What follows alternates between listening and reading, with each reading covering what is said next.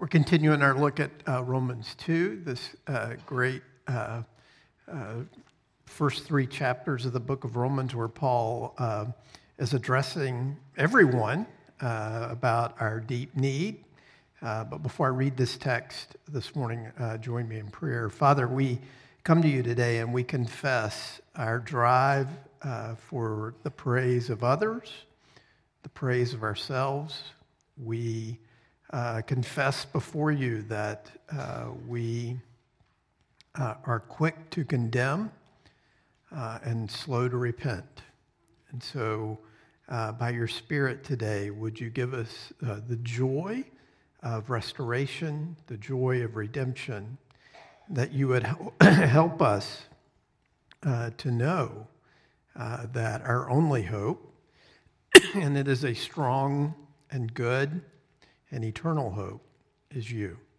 So bless us today, we pray, in the name of the Father, Son, and Holy Spirit. Amen. So Romans 2, 17 through 29. Text is in the bulletin, also up on the screens behind me. This is God's word, and we should hear it and respond to it as such this morning. But if you call yourself a Jew and rely on the law and boast in God and know his will and approve what is excellent, because you were instructed from the law, and if you are sure that you yourself are a guide to the blind, a light to those who are in darkness, an instructor of the foolish, a teacher of children, having in the law the embodiment of knowledge and truth, you then who teach others, do you not teach yourself? While you preach against stealing, do you steal? You who say that one must not commit adultery, do you commit adultery? You who abhor idols, do you rob temples? You who boast in the law, dishonor God by breaking the law. For as it is written, the name of God is blasphemed among the Gentiles because of you. For circumcision indeed is of value if you obey the law, but if you break the law, your circumcision becomes uncircumcision. So if a man who is uncircumcised keeps the precepts of the law, will not his uncircumcision be regarded as circumcision? Then he who is physically uncircumcised but keeps the law will condemn you who have the written code and circumcision but break the law. For no one is a Jew as merely one outwardly, nor is circumcision outward and physical, but a Jew is one inwardly, and circumcision is a matter of the heart by the Spirit, not by the letter. His praise is not from man, but from God. And one of the great things and one of the horrible things about being alive today is the fact that we have readily available knowledge about everything.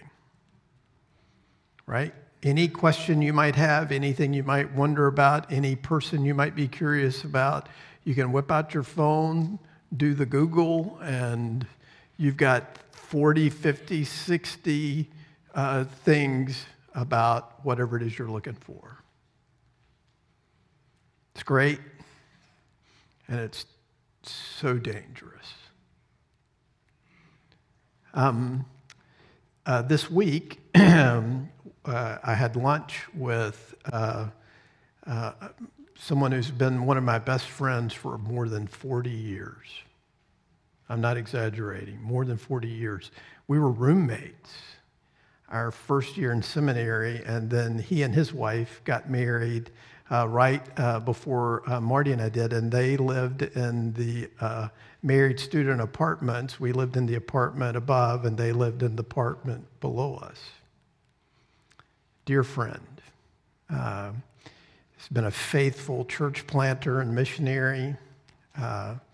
We, thankfully, for the last 22 years, he's been in Virginia, and we get together a couple of times a year, and like old men do, we complain and laugh and,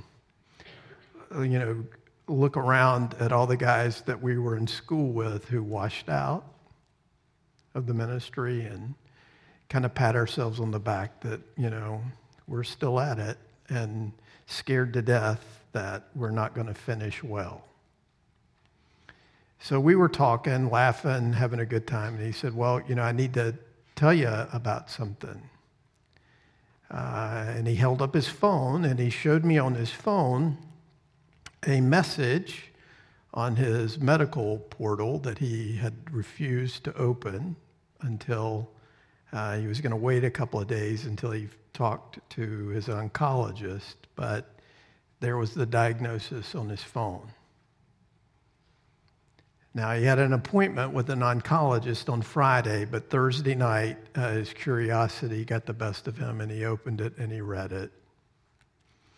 And he and his wife, of course, did what we would do. What does the Mayo Clinic have to say about this? What does WebMD have to say about this? What does the Cleveland Clinic have to say about this? What does MD Anderson have to say about this?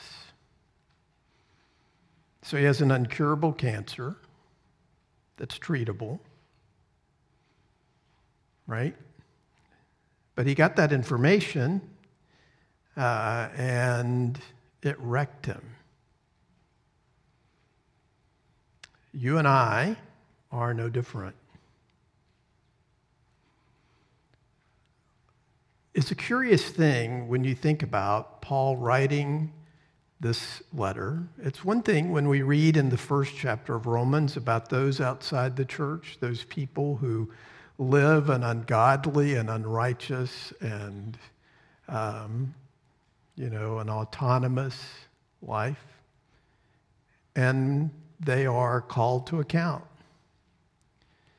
It is another thing for people like us, religious people, and by the way, religion's a good thing. It's not bad. Your relationship to your religion might be a bad thing, but religion is not bad. The fact of the matter is, information, and we have more information at our hands now spiritually about theology and the Bible than in any time in history, is so dangerous. Because the problem for us is that we tend to think that knowledge, knowing the truth, is what sets us apart.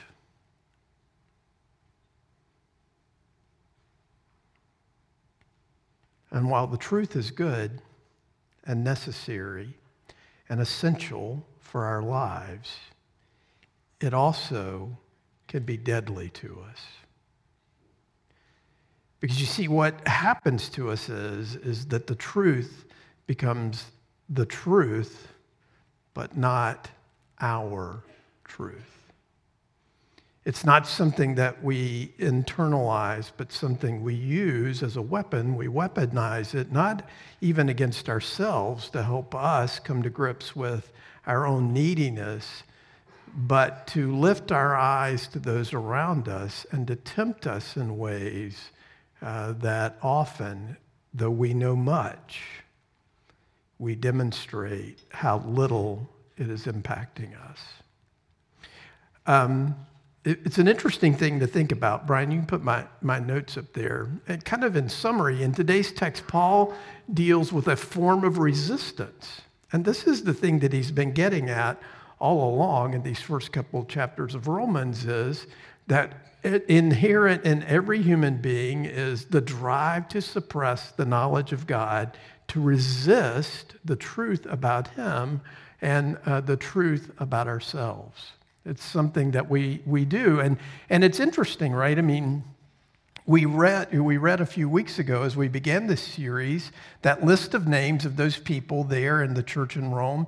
And there are people in the church in Rome who are, world-class Christians, people who have traveled all over the world spreading the gospel, people who actually discipled and taught Paul himself. And yet he has this word for them and for us this morning, that we must be careful with what we know. And we must be careful with what we do with the truth. And that the truth, first and foremost, must be something that comes to us, right? So he's dealing with this form of resistance that we all have that is common among those of us who are religious and who believe in the Bible as God's word and who even have responsibilities to preach or teach. Every Christian has the responsibility to give an account for the hope that is within them. So we all fall under this. The resistance is the assumption that having so much revelation and so much knowledge and so much truth, our business is to set each other right rather than to repent ourselves. This is a huge, huge danger. In fact, it is probably the biggest danger to every single person in the sound of my voice this morning. Because here you are, you're at church on Sunday morning. You're probably religious, right? So what are we to make of this? Well, next slide, please, Brian. One of the things to think about this, imagine if this text began, but if you call yourself a Christian, right, or down towards the end, for no one is a Christian who is merely one outwardly, but a Christian is one inwardly, right? And so we have to get at this, right? We have to be clear and careful about how we think about this and what we do with what we know. As you read your Bible day to day, do you apply the truth to yourself? What is your motive when you read the Bible? Is it just to have knowledge of it so you can show others how much you know? That's what Paul is getting at, where he says here at the end, his praise is not from man, but from God. Or maybe even our own self-praise. See how well taught I am. See how much I know. Is it just to have knowledge of it so you can show others how much you know and argue with them? Or are you applying the truth to yourselves? As you read, say to yourself, this is me. You know, one of the great stories, one of the great identifiers of people who actually have a real relationship through the truth of the gospel with Jesus Christ is they're like David. When David hears the word of the Lord from the prophet Nathan, what does he say? I am the man. It's me. It's me. It's not these other folks. It's not the other people who are the problem. This is me. What is it saying about me? Allow the scriptures to search you. Otherwise, it can be very dangerous. There's a sense in which the more you know of the Bible, the more dangerous it is to you. You know, one of the things that I am proudest of as a suburban Richmonder is my lawnmower. I love my lawnmower. It's a super lawnmower. It was manufactured by a world-class corporation that makes cars, many of which are in our parking lot. I love that lawnmower. And I got it for half price, and it mulches. It has these great blades. It's wonderful. Part of the problem, though, with having a great lawnmower in Richmond is that we have to start cutting our grass nowadays in February, but then you don't have to cut it much after June, you know, because it quits raining here, and it's dry, and so the lawnmower sits in the shed, and if I don't remember to do something about the gas in the lawnmower, you know your gas has corn syrup in it. Did you know that? That's what ethanol really is. Americans, you know, we love our corn, and so we even put it in our gas, which is a good thing. But what that corn does to your lawnmower is it crystallizes and gums it up so that it won't run. So I took my lawnmower in this week and got it all cleaned out and got it fixed up. And the guy was looking at it, and he was looking at the blades, and he said, you know, you need to lower these blades down or this lawnmower's not going to do you any good. When we take what we know and apply it to others first, before we have the truth do its work on our hearts and souls, we're like a fine running, beautiful piece of machinery that is ineffective.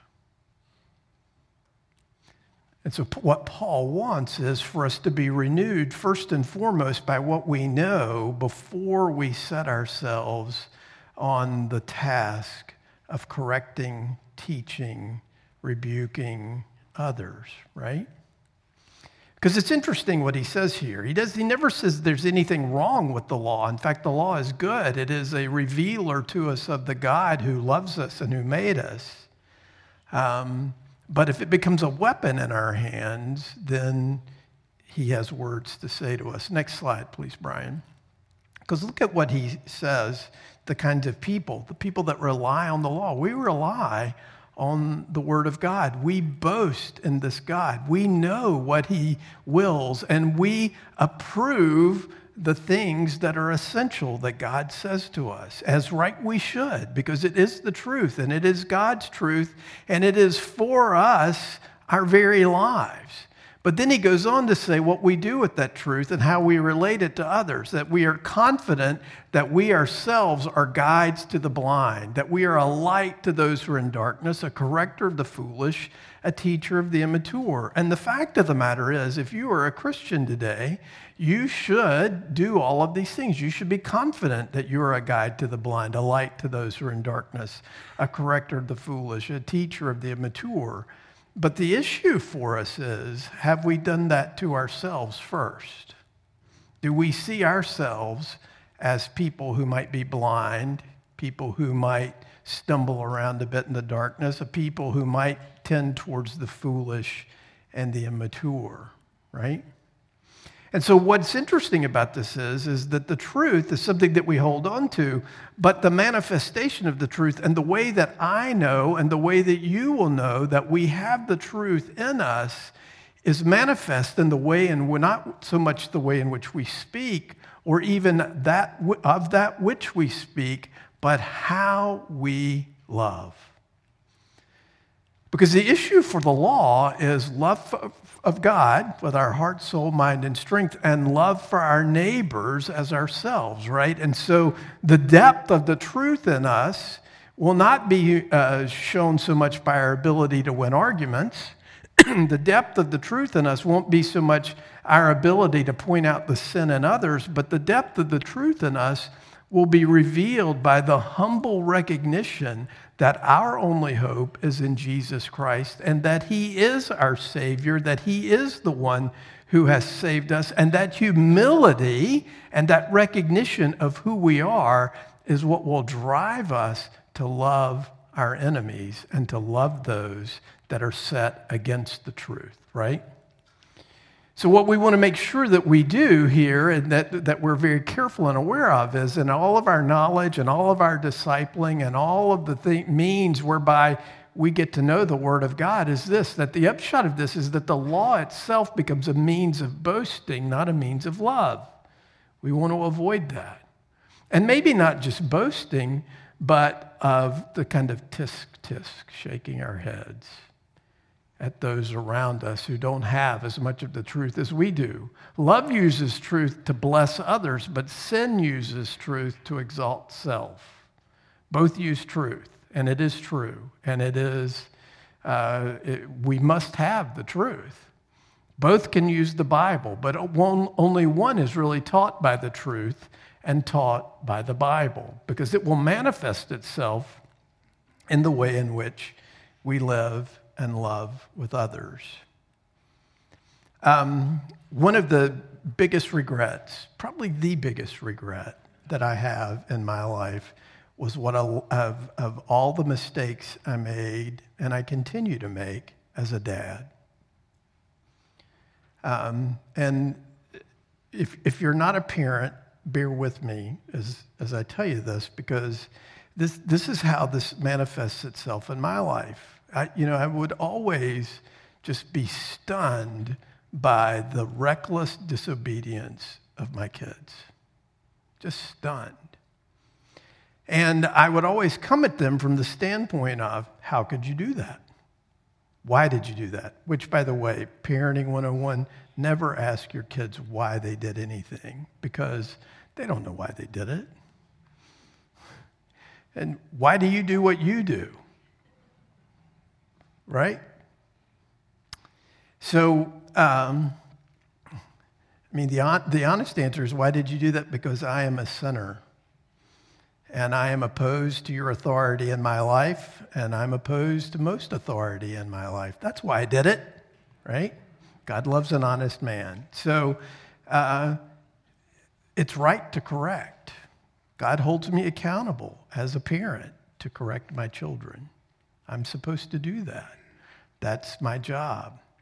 But the posture from which I correct my children is the issue.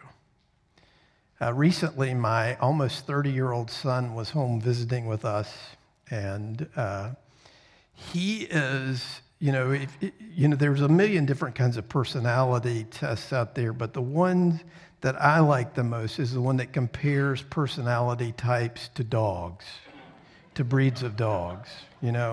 There are some people who are golden retrievers, right? They just love you. They just want to be with you. They just want you to pet them and tell them you're great and they're great. And, you just love you a golden retriever, right? But they get, sometimes they get in your house and they swing their tail and they knock your drink off the table, right? So everybody has the great things about them and the bad things about them. Well, I have a Jack Russell Terrier in my family. Jack Russell Terriers are really cute, so cute, so handsome, and so much fun to be around. And they can run 10 miles a day. I'm not exaggerating. 10 miles a day. Their legs are this long.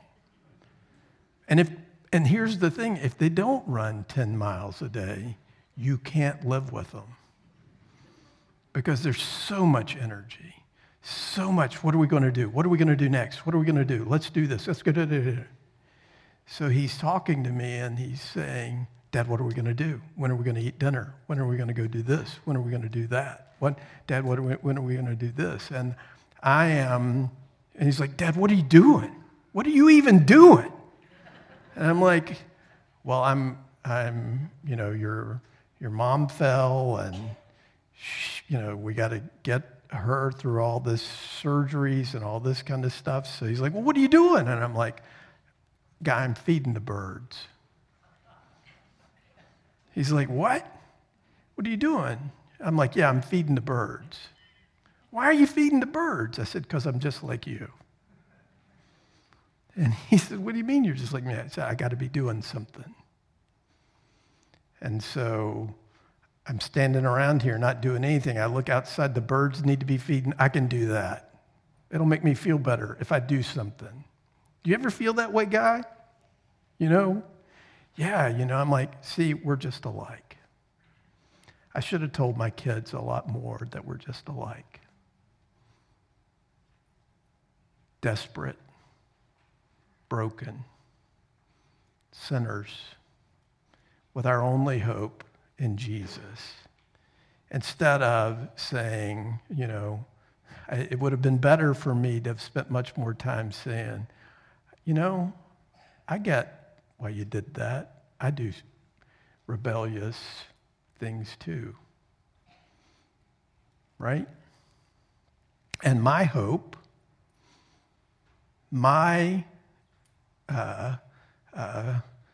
way I process that is I cry out to the only one who can save me.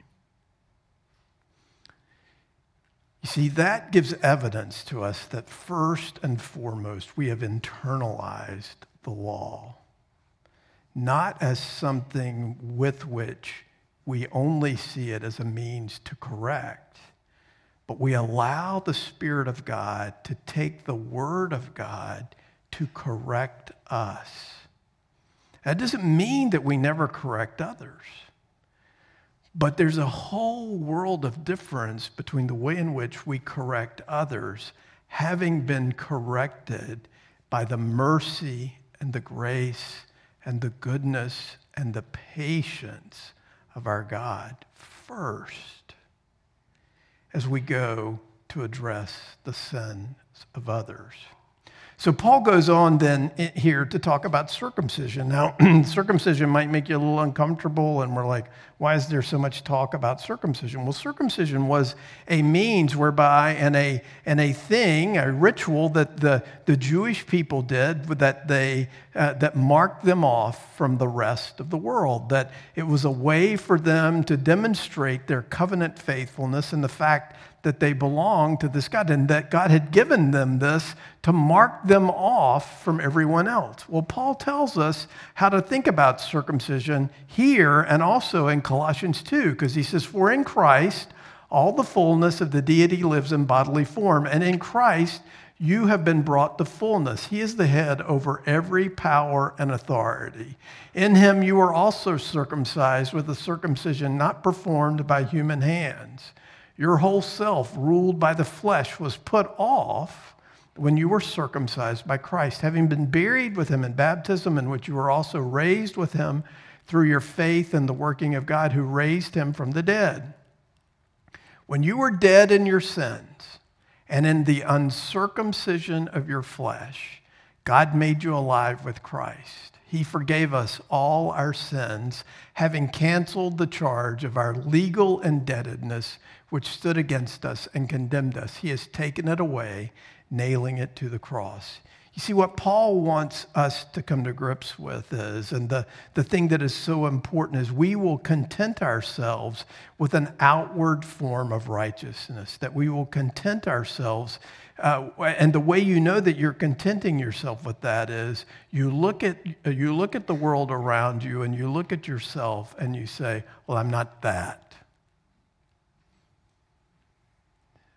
That's not who I am. But what he wants us to see here is that the circumcision that he's talking about is not just the ability to know the law and not just the ability to have the facts, but to have those facts do their work on our hearts and our souls. Not to condemn us, but to show us our need, to show us what love would look like, to guide us into that so that we are humbled as we go about the business of telling the truth to ourselves first and to others. Every week in our worship service, as we gather together, we take the Lord's Supper. And during this period of time, every week we have been saying together in agreement the creed. And what do we say in the creed is that we believe in the forgiveness of sins. When we eat the bread and we drink the cup together, we are saying that we believe in the forgiveness of sins. And we are saying not just that we believe in the forgiveness of sins, but we're saying we believe in the forgiveness of my sins.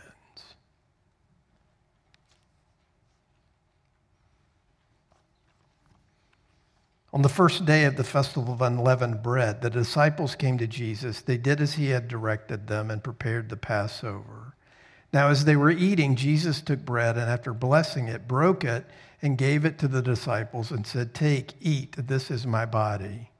And he took a cup, and when he had given thanks, he gave it to them, saying, "Drink of it, all of you, for this is my blood of the covenant, which is poured out for many for the forgiveness of sins.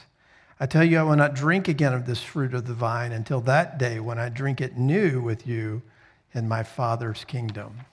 Let's confess our sins by using this confession based on Psalm 139. You have searched me, Lord, and you know me. You know when I sit and when I rise. You perceive my thoughts from afar. You discern my going out and my lying down. You are familiar with all my ways. Search me, God, and know my heart. Test me and know my anxious thoughts. See if there is any offensive way in me, and lead me in the way everlasting.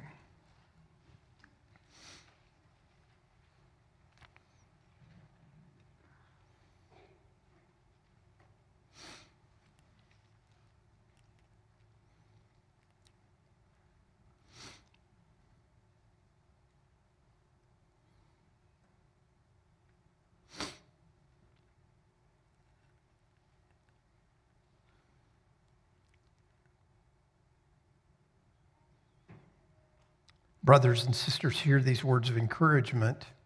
We ourselves were once foolish, disobedient, led astray, slaves to various passions and pleasures, passing our days in malice and envy, hated by others and hating one another.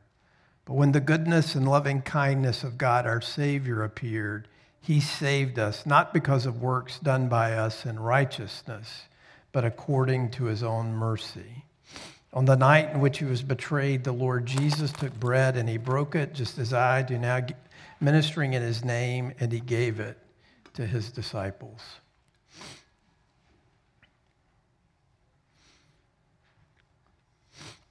The word of the cross is the truth.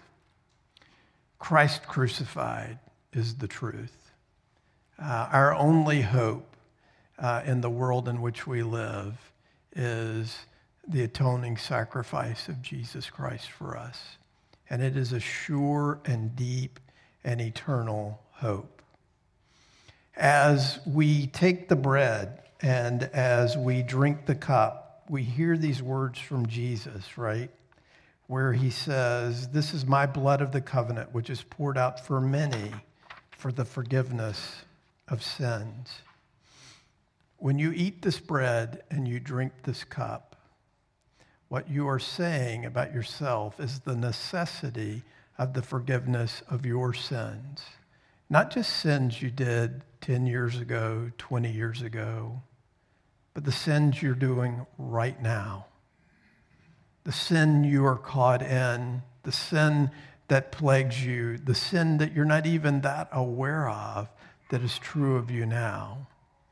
Because you see, what the truth is it's always fresh, and it's always readily applicable to our hearts and our lives in the here and now. And so, when we see the truth, and we hear the truth, and we resonate with the truth, we resonate with it and in it because it applies to us. It changes us. It humbles us.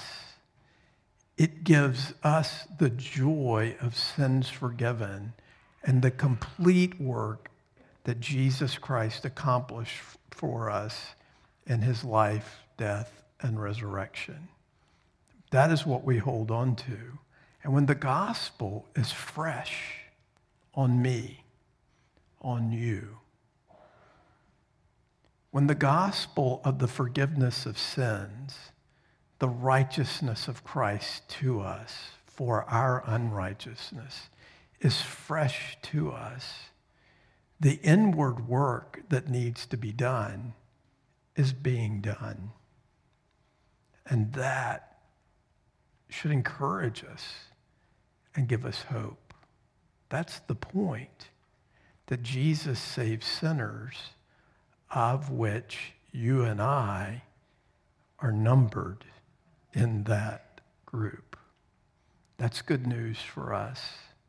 If you've come to that place in your spiritual life where you have no other hope except in this work of Jesus Christ for you, if you have come to that place in your spiritual life where you know that there is no other salvation found anywhere else except in Jesus Christ, and you have proclaimed that to a body of believers somewhere, he welcomes you. He has set a place at his table for you. He greets you warmly and takes you to his table, into his very self, because that's what he has done for me and for you. As the elders come down front this morning to assist me, let me remind you that the outer ring is wine, the inner rings are grape juice. Underneath each cup is a gluten-free wafer. If you are unable to come down front, raise your hand, and we'll see to it that you get served. Once everyone has been served, we'll eat and drink together.